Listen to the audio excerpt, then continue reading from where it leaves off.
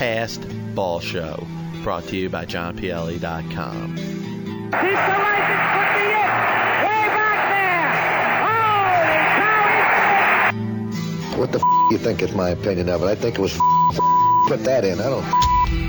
So the Tribe drops its third straight on this trip, 6-1 to the Rangers. For the Indians, one run on, let's see, one hit. That's all we got. One goddamn hit. Can't say goddamn on here. Don't worry, nobody's listening anyway.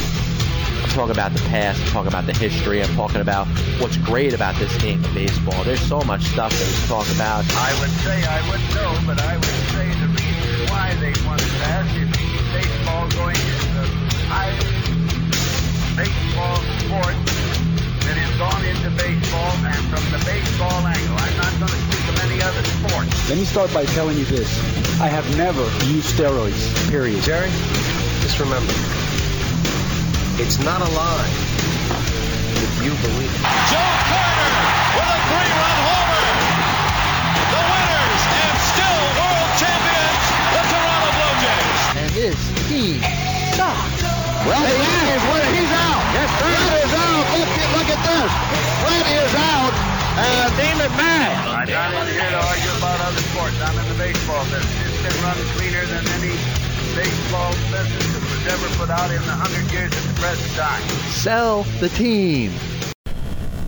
Oh, yeah, welcome aboard. This is the Past Ball Show, of course, on the MTR Radio Network. John Pielli knocking it out again. Another Saturday morning, 10 to 12. Just a reminder, anything that I bring up that you want to talk about, we'll keep this program interactive. You could do the whole tweet me at John_Pielli, and we'll get right into things. And like I said, you agree with me, disagree with me, I want to let your voice be heard, man. I'll definitely get back to you. A lot of different things going on in Major League Baseball. I got a couple good spots today, and looking forward to having them. But we're going to start out by talking about this Cuban outfielder for the Los Angeles Dodgers, Yasiel Puig, who has been absolutely on fire. And here's a guy that honestly has gone out there and just torn it up since he got the recall from the Los Angeles Dodgers, the whole thing. And of course, you know what kind of came into the season, what was kind of holding Puig back from having an opportunity to play every day. And that was the fact that the Dodgers had three outfielders with Matt Kemp in center. You got Ethier in right. You got Carl Crawford in left.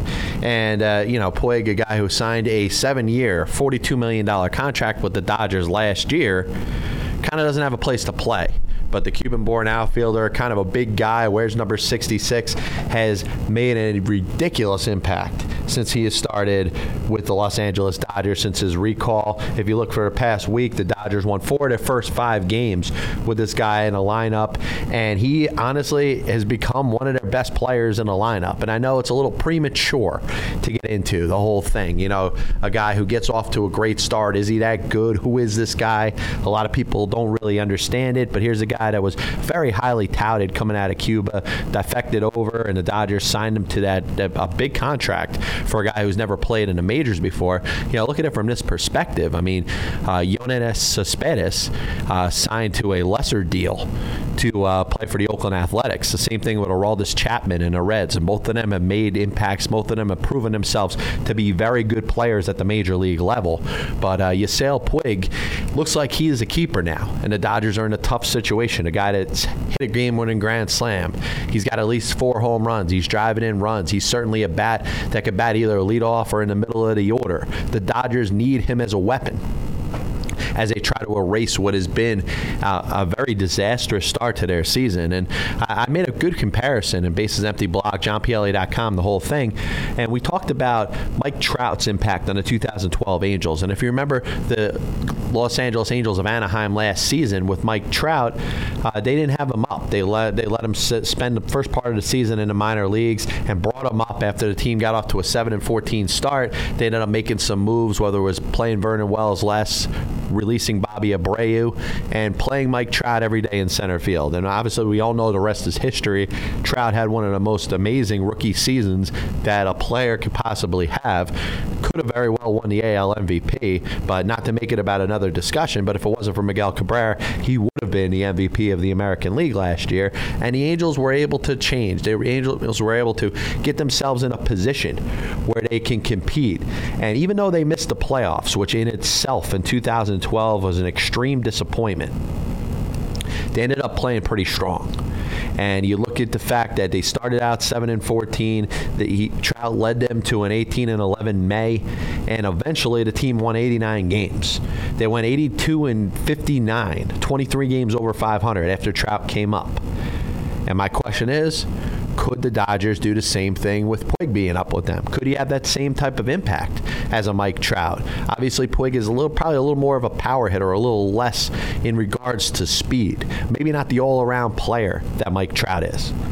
But I'm very cautious, and I'm very interested in seeing how this turns out with Yasiel Puig in the lineup for the Los Angeles Dodgers, because I think he's a keeper right now. The Dodgers will be absolutely foolish, even with a healthy Matt Kemp, even with a healthy Carl Crawford, even with a healthy Hanley Ramirez and everybody else that's out right now for the Los Angeles Dodgers.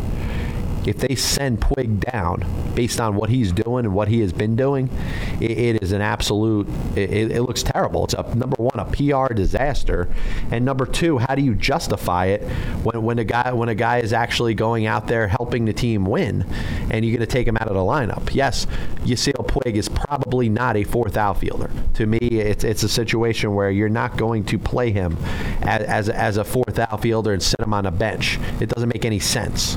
But what you got to do right now is you got to run him out there, and not because he's a young guy. Let's be honest. This isn't a guy to me that's 21 years old. That should have been up in in A ball or Double A. That's being rushed to the major leagues. He is young. He's just 22 years old, but he's on the second year. Of a 7-year, $42 million contract. And look what he's done. I mean, the guy, to this point in my broadcast right now, which, if it's airing Saturday, I recorded this on Tuesday, is 16 for 32. 2 doubles, 4 home runs, 10 RBIs. And the OPS, obviously it's inflated because it's only a based off of an 8-game sample.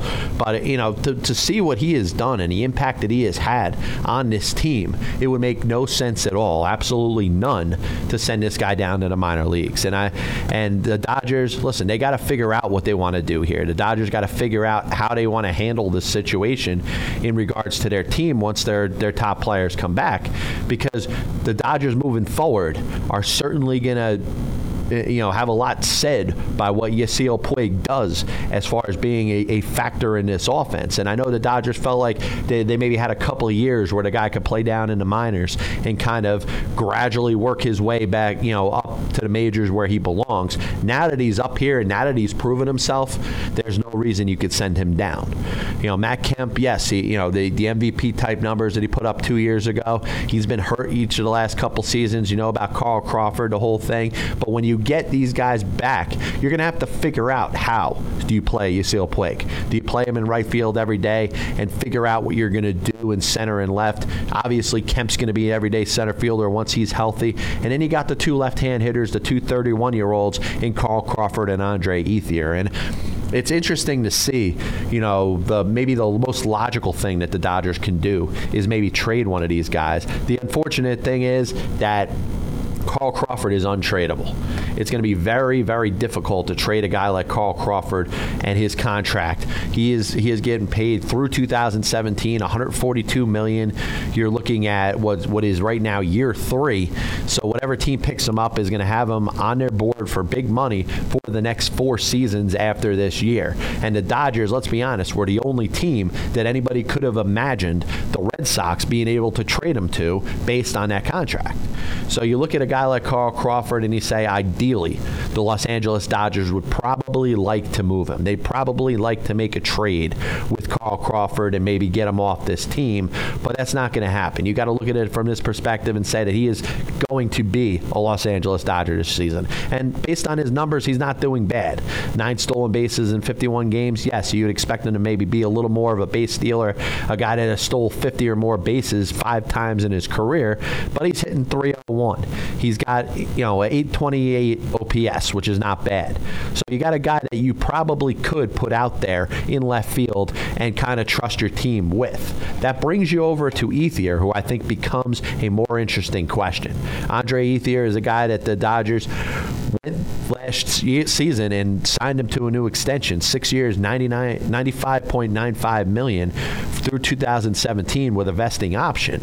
Now, his contract is a little more manageable for a team that would be looking to upgrade itself offensively. The only problem with Ethier is there are concerns over how much this guy has left. But based on his last 3 seasons, 2010, he had .292, 23 home runs, 82 runs batted in. He backed that up with a .292 season with 11 homers and 62 RBIs, which was a down season in 2011. And then last year hit .284 with 20 home runs and 89 RBIs, which is probably more of what you could expect or what you should expect from a guy like this in Andre Ethier. Now, Ethier is the guy that's out there playing every day now. Crawford's injured. Kemp is injured. Ethier really is out there trying to prove himself. And I think he's proven himself for 2 different reasons. Number one, to prove his value to the Los Angeles Dodgers and why the Dodgers should keep running him out there once the other 2 guys get back. Because in my opinion, Andre Ethier is the guy that's probably going to be the odd man out. So he has to prove himself to be in there. But number 2, to prove himself to the Dodgers for their own trade value purposes, to make it worthwhile that he could be traded to another team to go out there and help out another organization. A lot of people have thrown in the New York Mets in realms of a possibility to maybe be able to trade for this guy. If you're the New York Mets, do you want to commit yourself to a guy that's going to be under contract for 2014, 2015, 2016, and 2017 with a vesting option that might kick in for 2018 based on games played? I don't know if that sounds so great, but I do think Sandy Alderson and the Mets, in addition to some other organizations, are out there monitoring what they are getting from a guy like Andre Ethier and the Dodgers, what he is doing. Can he get on a little bit of a run here, maybe hit some more home runs, maybe drive in some more runs, maybe be more of a factor for this team, and then you can maybe sell yourself on the possibility that you could go out there and make a trade for a guy like this and have him around in your outfield for the next several years. Now, if that happens, then the Dodgers will win because they'll be able to get something in return, whether it's a prospect, whether it's a pitcher, whether it's a shortstop or a third baseman, a couple different things that the Dodgers do need as they're trying to build this team towards a championship run in the 2013 season. And I know it's very quick to remember and forget the expectations of the Los Angeles Dodgers. And I know it's still at the top of the headlines. Everybody's talking about the Dodgers, the Dodgers, the Dodgers, the payroll, everything that they've gone out there and spent this year, and the fact that it has not worked out to where it's supposed to be right now. Currently, where they sit in the standings, 5th place in the NL West at 27-36 is unacceptable. And like I've mentioned on previous PBSs, that Don Mattingly is probably at risk of losing his job if this doesn't change. Reasons I have faith in the Los Angeles Dodgers is the talent that they have. I mean, you run out a lineup that has Adrian Gonzalez and a healthy Matt Kemp. Puig now is part of the mix with Crawford and Ethier. And you got the pitchers in Kershaw and Rue and Zach Greinke that, in my opinion, it's hard to beat that 3 when you're running out your pitchers out there in Major League Baseball. I mean, Zach Greinke, 3-1 in 7 starts, a 3.89 ERA. His ERA is going to go down. He's going to get more strikeouts to 9 innings pitched that he's gotten so far. And Hyun-Jin Ryu may be the prime candidate for Rookie of the Year in the National League to this point. He is 6-2, 2.72 ERA in 12 starts, and is giving a lot of length in most of his games. He's averaging over 6 starts a game. 6 innings a game, which has been phenomenal. And, of course, Kershaw is Kershaw. I mean, the guy pitches to a below 2 ERA right now. He is obviously the ace of the staff. He's going to make more starts than anybody else. He's going to throw complete games. He's going to throw a ton of pitches. He's going to keep his whip under 1. Any team that goes out there that runs 3 starters with those capabilities out there, I don't care who you got in number 4 and number 5 of your rotation. A potential Josh Beckett if he's healthy, a potential Chris Capuano or Ted Lilly once they get themselves healthy. I think this rotation sets itself up to be as good, if not better, than most in Major League Baseball. And when you're playing most of your games, in the National League West against teams like Colorado, who I know has still been a surprise. Arizona has gotten a lot better, but you got the San Diego Padres in there and the Giants, who are expected to take a little bit of a step back after winning their second World Series in 3 years in 2012. I could see the Dodgers going on a run here. And I don't think I'm going crazy with this thought, but I do think one of the biggest factors is going to be the continuous good play of Yusel Puig, who's out there playing right field for the Dodgers every day, and in my opinion, has earned himself a permanent spot in that everyday lineup. So once again, John Pielli, Pass Ball Show, MTR Radio Network. Thanks for joining us. Reminder, got anything to say, just tweet at me, John_Pielli. I promise during the duration of my entire broadcast, I will be checking my Twitter. I will reply to everybody that has a message to send in regards to me and my show and everything going on with it. Moving on, I think I got in a very good discussion the other day, and I was kind of happy about it because I feel like I made a case while another person made a case. A couple other people were involved, throwing some inputs in here and there, but this was in regards to a simple philosophy in baseball that has been around forever, for the history of the game, can be traced back to the 1870s, and that is bunting. And obviously, bunting is used in so many different ways, whether it's a guy going out there to bunt for a base hit or to just give up an out. And that's where people have the problem with it, when it's talk about sacrifice bunt in the middle of a game, moving a runner over. But in my opinion, that's strategy. And you can't take away strategy in Major League Baseball because it really does play a very important role in this game. You look at teams that score runs. You look at teams that don't score runs. Obviously, a team that has no problem bringing runs home. They got the power hitters, the guy in the middle of the order that's going to produce. And if you're going out there scoring 5, 6, 7 runs every game, you're probably never going to have to bunt unless you got a leadoff batter that's looking to bunt for a base hit. I mean, that's the only time you're going to see somebody bunt in that situation. But my reasoning behind bunting probably impacts a team that has a hard time scoring runs more than a team that scores runs. Look, case in point, the New York Mets. The Mets cannot do anything to score a run. They're lucky if they get a run or 2 or 3 in a game. They have no extra base power. They have the lowest batting average in Major League Baseball. And that all being said, what do you have to do as a manager to get your offense to maybe overperform, maybe do something that they're not capable of? Because when you're trusting an offense to go out there and score 4, 5, 6 runs a game, it's just not going to happen. So a manager has to push some buttons. You have to do things like steal bases, hit and run. Well, the Mets can't really do that because they don't have base stealers. They don't have guys that are going to go out there and steal 40, 50 bases. That's where a Michael Bourne would have worked out this year.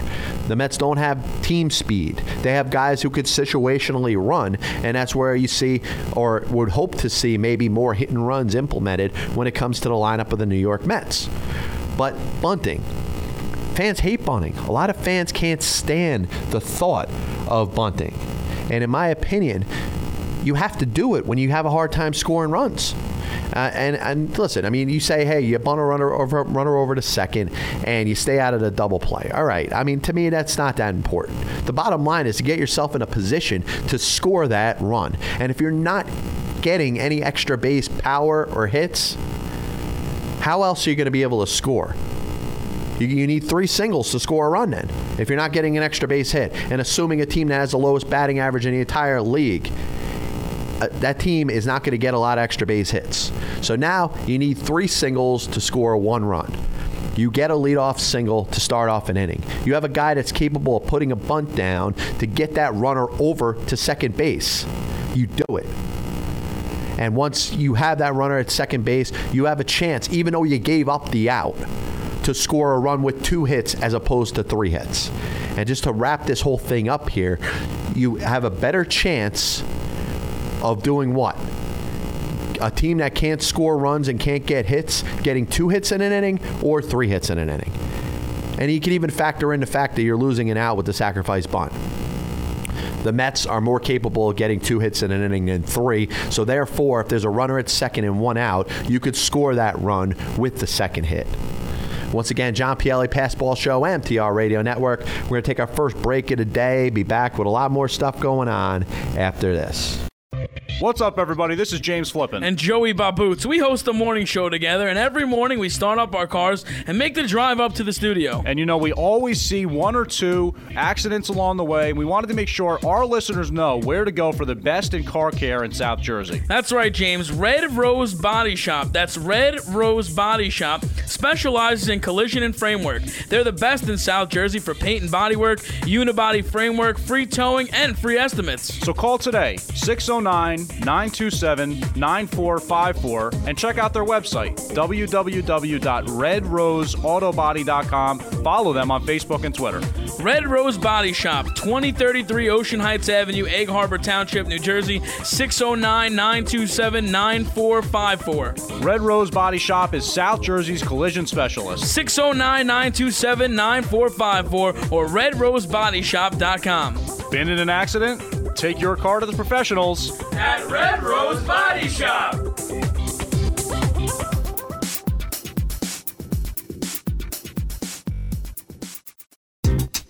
MTR Radio is already your home for the best sports talk in New York and Philly. Coming soon, the next leap in the evolution of internet radio will have you tuning in all day, every day. Close out your workday with Sean Bretherick and Dan Feuerstein from 3 to 5 p.m. Then when your teams are done for the day, David Dobin will be there to recap all the action from 10 to midnight. It all starts Monday, May 6th on MTR Radio, America's radio station. You're listening to MTR Radio.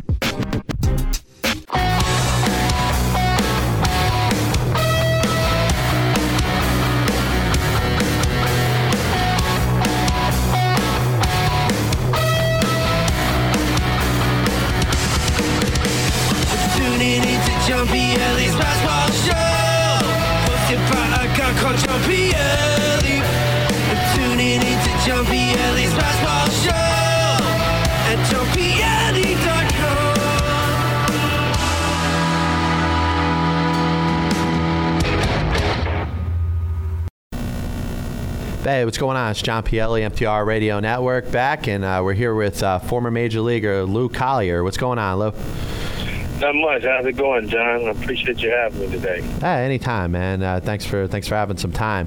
One thing that really interests me in what you've done since you stopped playing is working as a coach in MLB's Reviving Baseball and Inner Cities program, and it's something that I think has done a good job up to this point, and I just feel like it's gotta I'd like to see it go out there and reach as many kids as possible. Yes, man. One of the things that I wanted to do once I retired was come back and give back to my community. I know that playing the game, I've learned a lot of things. Just that matured me as a player and as a person, and I wanted to kind of jump right in the middle of it. Some of these kids who have talent but needed to learn the other things to survive and be able to use baseball as a tool to help them out of some of the difficult situations. So that was one of the reasons why I got involved with RBI and starting my own organization. Nah, very true, man. Once again, it's John Pielli. I'm here with Lou Collier. Now, could you trace your interest into what you're doing through anything that you went through as a kid? Or is this something that you just feel like you independently just want to do? Well, I know when I was young, my dad would coach kids in the neighborhood, kids with talent and different stuff like that, and we would have all the different sports going on throughout the summer and stuff like that, and I just felt like, man, if we could do this on a bigger scale and these kids get some information and learn how to work and discipline themselves, and some kids can play baseball at a higher level and maybe get some scholarships and if they're blessed enough and they have enough God-given talent, can play pro ball as well. So that was really the driving force behind it. you know, a lot of kids is in difficult situations in the city. And I just felt like, you know, I could, you know, lend a helping hand and do some things to try to help those kids. Yeah, no question about it. Now, you know, as you go back through your career, you obviously, you know, had a chance to play for a lot of major league teams. Tell us a little bit about what you would consider the best summary of your major league career. Well, I think it would have to be my rookie year in 1998 when I came through Chicago. You know, first opportunity to play in front of friends and family at Wrigley Field. You know, something that I always wanted to do. You know, growing up watching the Cubs, you know, I was a Cubs fan. I love Ryan Sandberg, and, you know, to get that opportunity to play in front of the home fans and family was just an awesome experience. But just the whole experience in itself, you know, being in the major leagues, playing against guys that I grew up watching, and you know, just living a dream was just awesome to me. Yeah, no question about it, man. You know, you obviously had a chance to play a little bit with the Pittsburgh Pirates. You were involved in a couple trades involving the New York Mets, which, you know, you never, you know, you didn't get a chance really to play for them. But, you know, as you moved on, you kind of established yourself as a decent utility player for a couple different teams. Tell us a little bit about what you felt, you know, your role was on the field and what you were able to do with it. Well, you know, it was funny. You know, when I got to AAA with the Pirates, I had been playing shortstop, you know, only throughout the minor leagues. And I got to AAA, and they told me, hey, you know, Lou, you're going to start the season playing second base. And I had never, you know, done any of those things, you know. So that was really the first taste, and, you know, just moving to a different position. And, you know, coach was like, hey, you know, whatever the opportunity is, you know, you never know. You might as well embrace it. So I embraced it, started learning how to play second base and different stuff like that. Eventually ended up in the big leagues as an everyday shortstop. But the funny part was the next year I got traded to Milwaukee, and you know, in spring training, the left fielder Jeff Jenkins that got hurt. He hurt his hamstring, and Phil Garner asked me, "Hey, you ever played in the outfield?" And the truth was I had never, but I told him, "Yes, sure." Played some outfield, and I went out there in left field, and you know, started working fly balls and stuff like that. I knew I had the speed to do it. I knew I could catch a fly ball, so I said, "Hey, what's I should be able to handle this." But long story short, me being able to move around and play different positions actually extended my career, and I just embraced it and just worked on it each and every day, trying to improve on the little things to help the team win and help me throughout my career. Yeah, no question about it. Once again, this is John Pielli with former Major League infielder Lou Collier. Now, you know, you talk about being a shortstop, and obviously it's something that I'm sure you were as you were growing up, and it was probably the position that you were most used to playing. How does that impact you? Now you mentioned that, you know, it turns out to be the best decision for you, extended your professional career. But is there anything mentally involved in changing a position maybe so late in your career? It was tough. A tough transition, especially doing it at the major league level.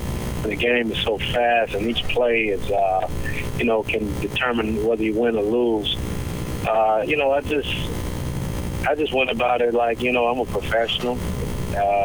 You know, I have to do what the team needs me to do.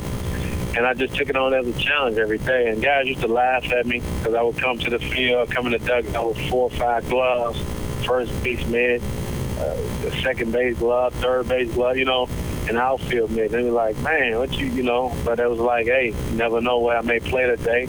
And I just took it on as a challenge. But it was a tough mental adjustment, you know, coming out there not knowing exactly where you was going to play. But I just try to keep it simple and really prepare myself in the pregame, you know, batting practice and early work and stuff like that. Yeah, and I tell you, it also helps out to know that, hey, if there's a need in any one of a number of positions, you'd be one of the guys that could be called upon. If you're just a shortstop, you're not starting, you know the only chance you're going to get in the game is as a backup shortstop or as a pinch hitter. Now you know if they need somebody at second or third or in the outfield, now you know you're going to become, you know, one of the top options that they got if you're not playing every day. Exactly. And I knew that would create opportunities for me.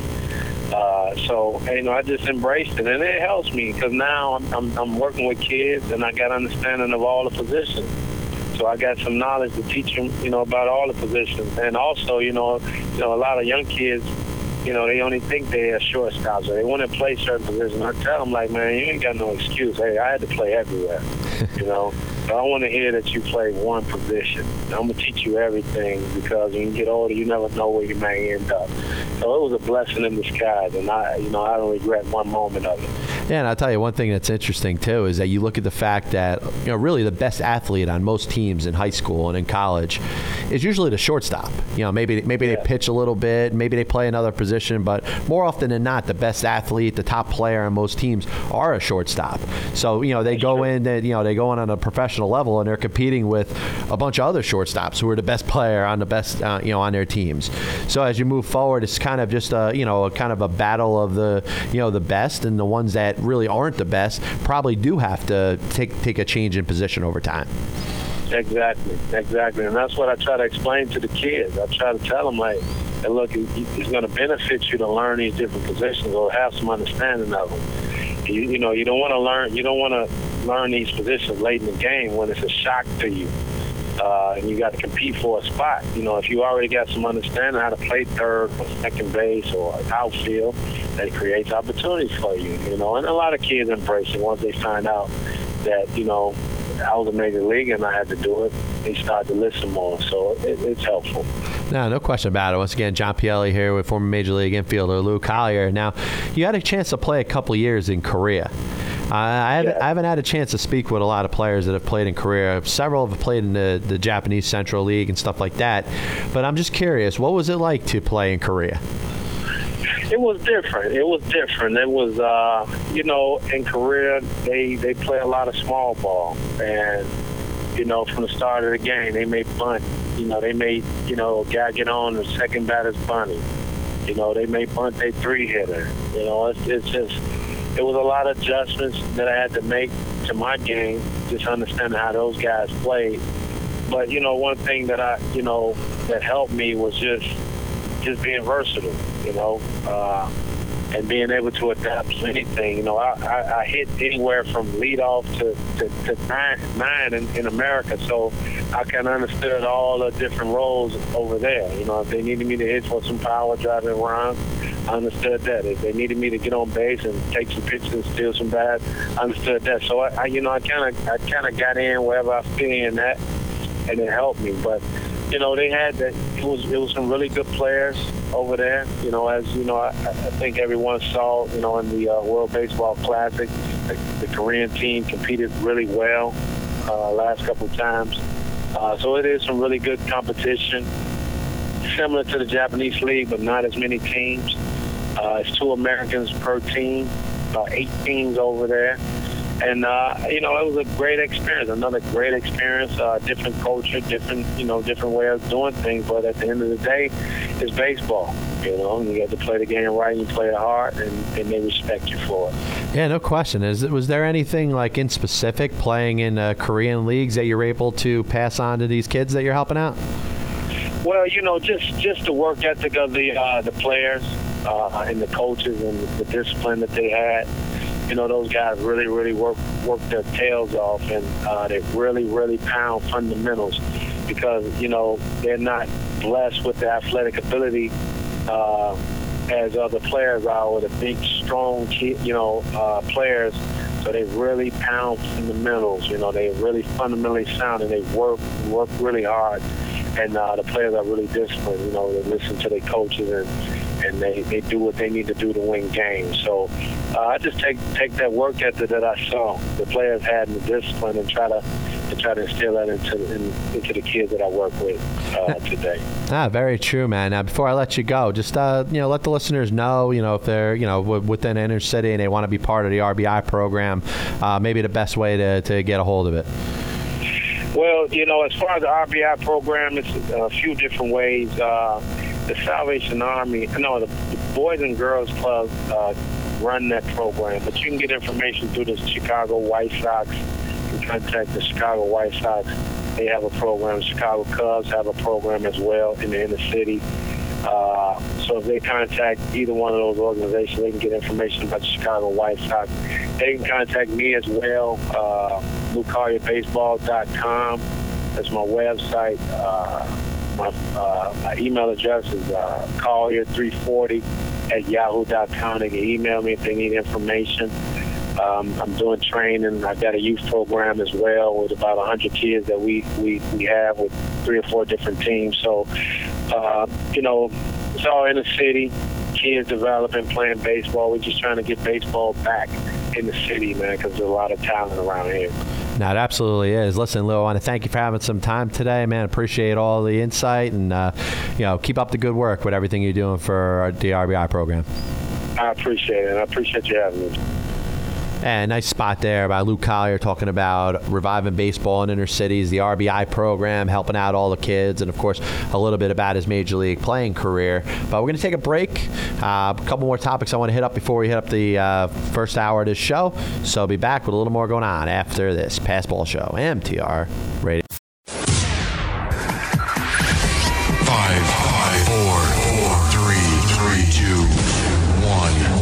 You're listening to MTR Radio. We have ignition. Strap in. You're about to listen to the hottest sounds on MTR Radio. And you're listening to MTR Radio.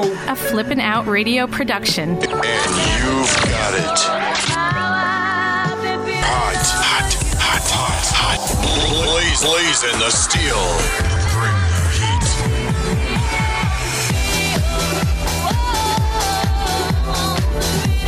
Always covering the most current topics today. Check us out on mtrradio.com. We'll offer packages to advertise on our website and on MTR Radio. Get your name in front of over 5.5 million people. Advertise on MTR today. Email info@mtrmedia.com for details.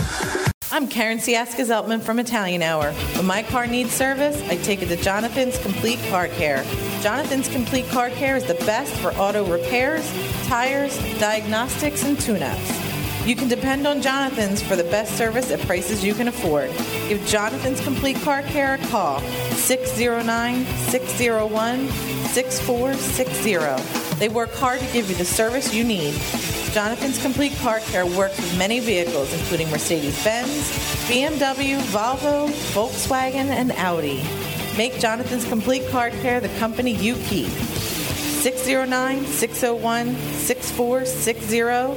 Call today for a free estimate or visit. Find us on the web at jonathanscompletecarcare.com and like us on Facebook and find us on Twitter.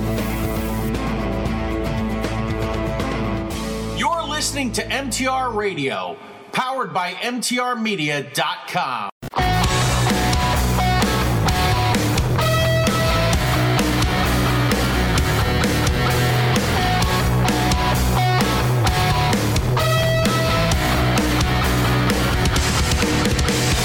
Tuning into Jumpy Ellie's Baseball Show, hosted by a guy called Jumpy Ellie.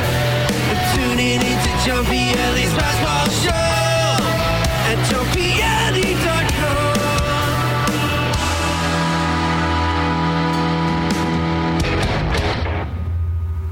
Oh, yeah. Welcome back to the Passball Show right here on the MTR Radio Network. And we talked about a couple of conventional things going on, the agreement or disagreement with whether somebody should bunt or not, bunting for sacrifice, giving up the out, the whole thing. And, of course, we talked a little bit about Yasiel Puig throwing an interview with Lou Collier. So we got a lot done already. But I want to finish up the first part of this hour by getting in a little of a historical aspect, something that obviously we love to do right here on the Passball Show, talk about the present, the future, and the past of Major League Baseball. And, of course, you want to be part of the discussion, tweet at me at John_Pielli and just let me know what you're thinking. I was talking a little bit about the other day about the MLB all-time home run champion, before Babe Ruth.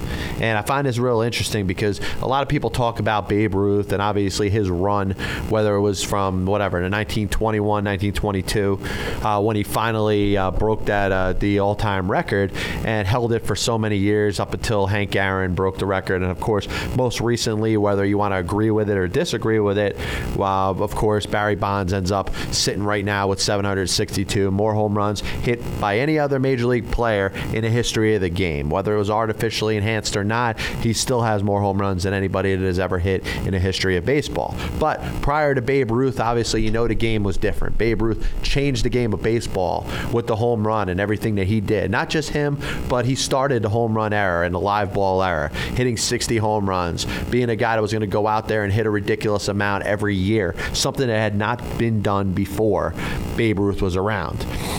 But few people know who it was that Babe Ruth actually passed for the all-time home run record. And the guy's name was Roger Connor. He played with several teams in the 1870s and the 1880s. 1880 to 1897. 18-year Major League career. Played, of course, in the Players League for 1 year in 1890 with the New York Giants when they switched from the National League to the Patriot League and back to the National League the following year. And obviously, you're talking about a game that was different then. Sometimes there wasn't even fences. Sometimes there wasn't even, seasons where it weren't even played with more than 85 games in a season. So it was hard to accumulate a ton of home runs. And it wasn't like Roger Connor was his bona fide home run hitter. Yes, he led the league, the Patriot League, in 1890 with 14 home runs. But remember, you talk about a little later on in home run bakers of the world, obviously leading the league with home runs with 9. Obviously, this was a little bit of a different time, and it was also a lot more difficult to keep stats, to keep track of how many home runs somebody was hitting because, let's be honest, you're looking at a time that was so different. It was so much earlier, in regards to how you were going to be able to do this. To keep stats, and obviously nobody cared about stats. Nobody knew that Major League Baseball was going to be around at the time for over 100 years. And what you end up looking at is a guy that goes up there and he puts up some numbers. He has a long career. He ends up, for some reason, being held out of baseball's Hall of Fame until 1976, which is about 45 years after his death. And if you look at what Roger Connor was able to do, he was just a consistent player. He didn't stand out. He wasn't a superstar, but he just gradually hit his share of home runs. And as the game changed a little bit in the 1890s, he had a couple seasons where he hit 14, 15, 14, 13. The consistent amount of home runs ended up adding up over time. I think he hit as many as 17 in a season with the New York Giants. And the fact that he finished his career at the time with 131 home runs in his career, what I find unfathomable and amazing about the game, the way it's played today, is that people wouldn't be able to believe that was the most home runs ever hit in a career for a Major League Baseball player. You got how many guys have hit 500 now? You got what? How many? 8 players who have hit 600 or more, which was different, obviously, than it was a couple of years ago. Well, when you remember, it was just Willie Mays and Henry Aaron and Babe Ruth. Now you got what? Sammy Sosa's there, Ken Griffey Jr.'s there, of course A-Rod. You got so many different other players, Barry Bonds, that the list is changing.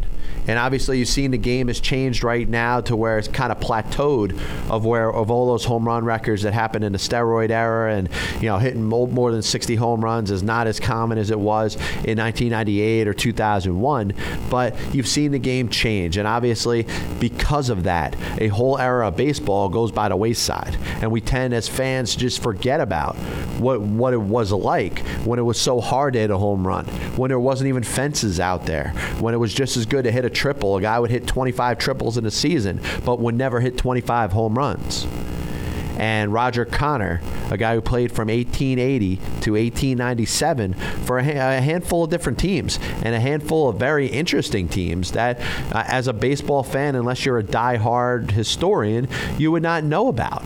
You would not know about the Troy Trojans, who were around from in the early part of the 1880s. You wouldn't know. You of course would know about the New York Giants, but you wouldn't know about the New York Gothams, who became the Giants in 1885. And then after that, he ends up moving on to the Philadelphia Phillies for a season, rejoining the Giants in 1892, and after that finishing off his career from 1894 to 1897 with the St. Louis Browns. And people think of the St. Louis Browns, they think of the American League team that eventually became the Baltimore Orioles. But this was the St. Louis Browns that became the St. Louis Perfectos in 1899, and then in 1900 became the St. Louis Cardinals, the National League team, probably the greatest National League team in the history of Major League Baseball.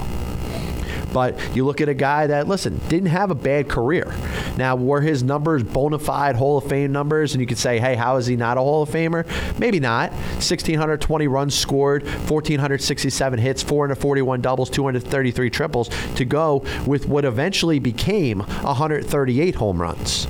He finished with 1,323 RBIs, over 1,000 walks, and just 455 strikeouts at the time.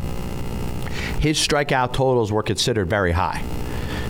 People in the game couldn't believe that he was striking out as often as he was. And I think he had a couple of years where he had about 40 strikeouts in the season. Obviously shows that the game's changed now when you got several players that are finishing the season in a high 180s, 190s, and over 200 strikeouts in the season. That would be unbelievable. That would not happen back in the late 1800s and even the early part of the 1900s. But a guy that didn't get credit for as many stolen bases as he had, as before 1886, stolen bases were not calculated. So he had about 244 steals. He also played what I thought was very interesting. Roger Connor played nearly 200 games at second base and third base. Interesting because he was also a left-handed thrower. And you remember a lot of players that played in the late part of the 19th century were left-hand throwers that were kind of played wherever on the diamond.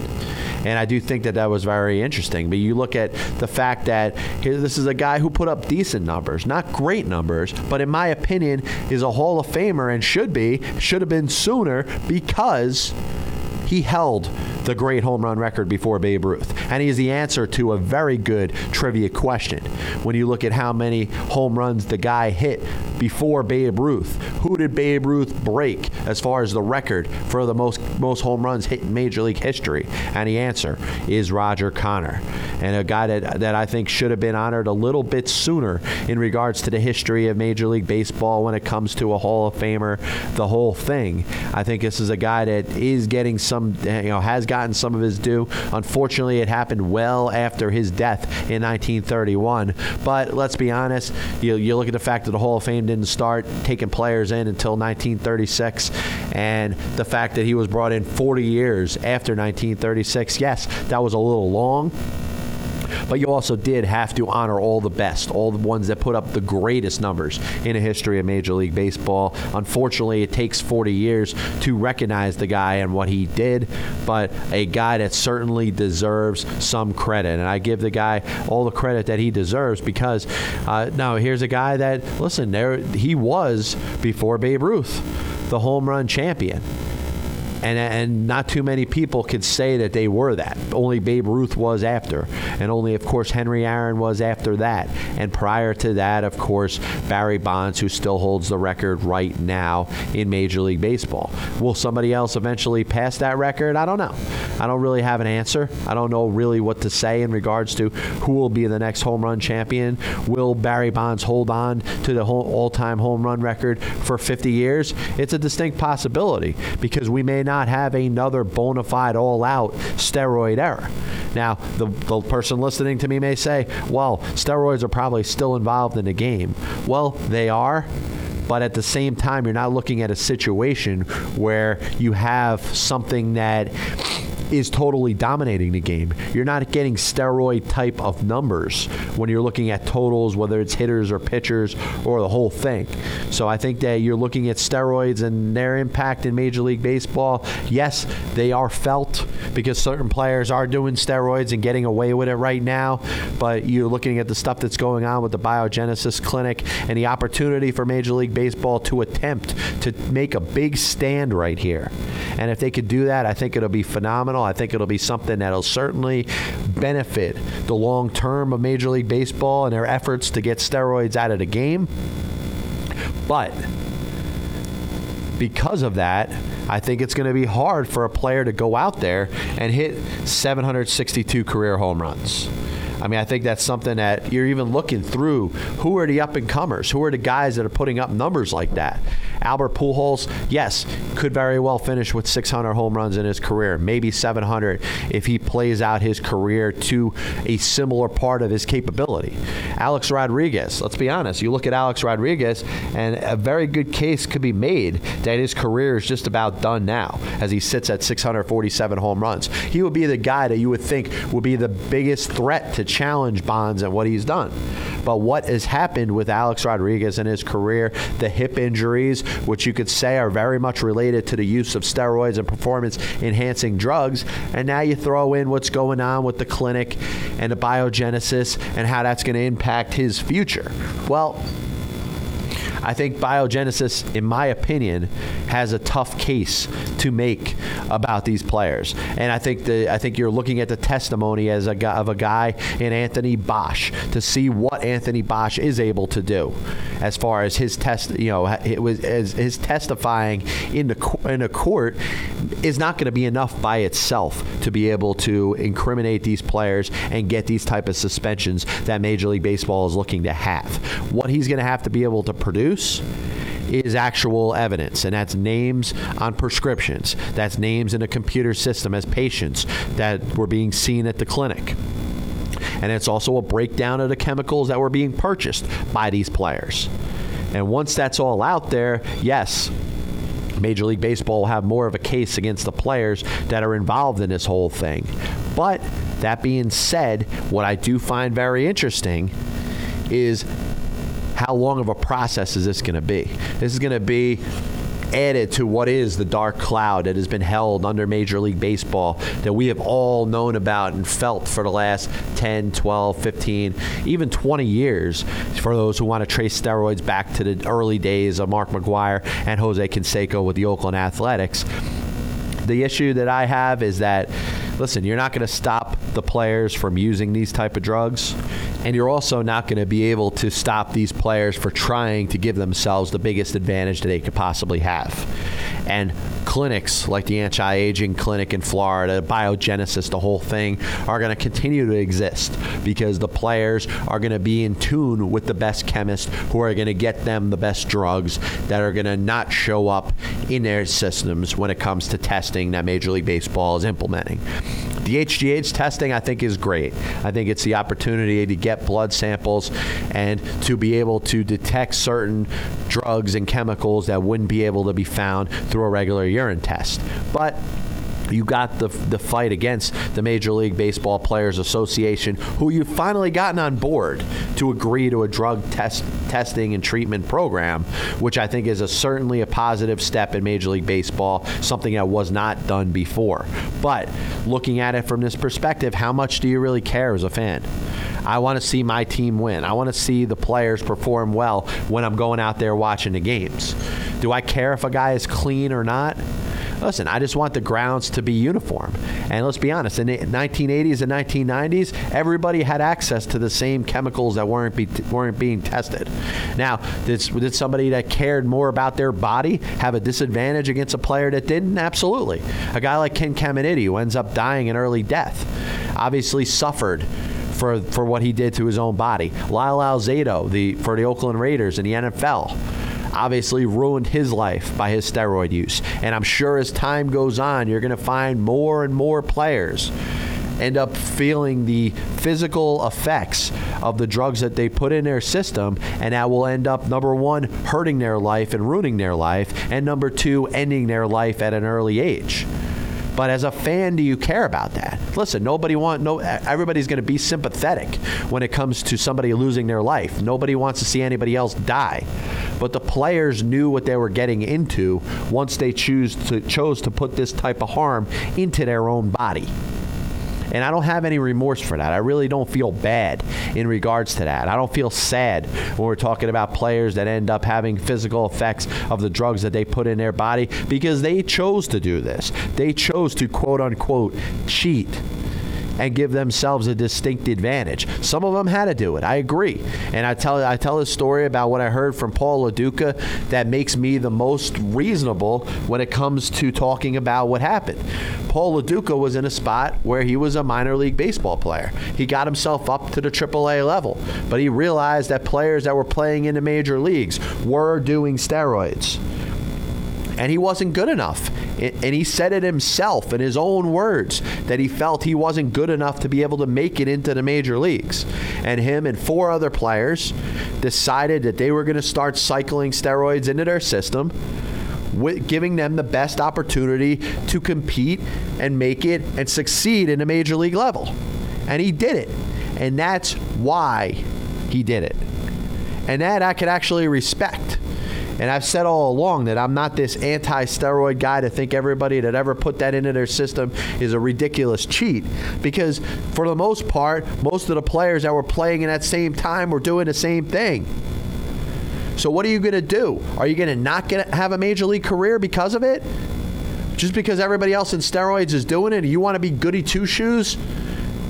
Is it fair that you should not have a career? Listen, a player that did it because of those reasons, I understand, and I actually stand behind.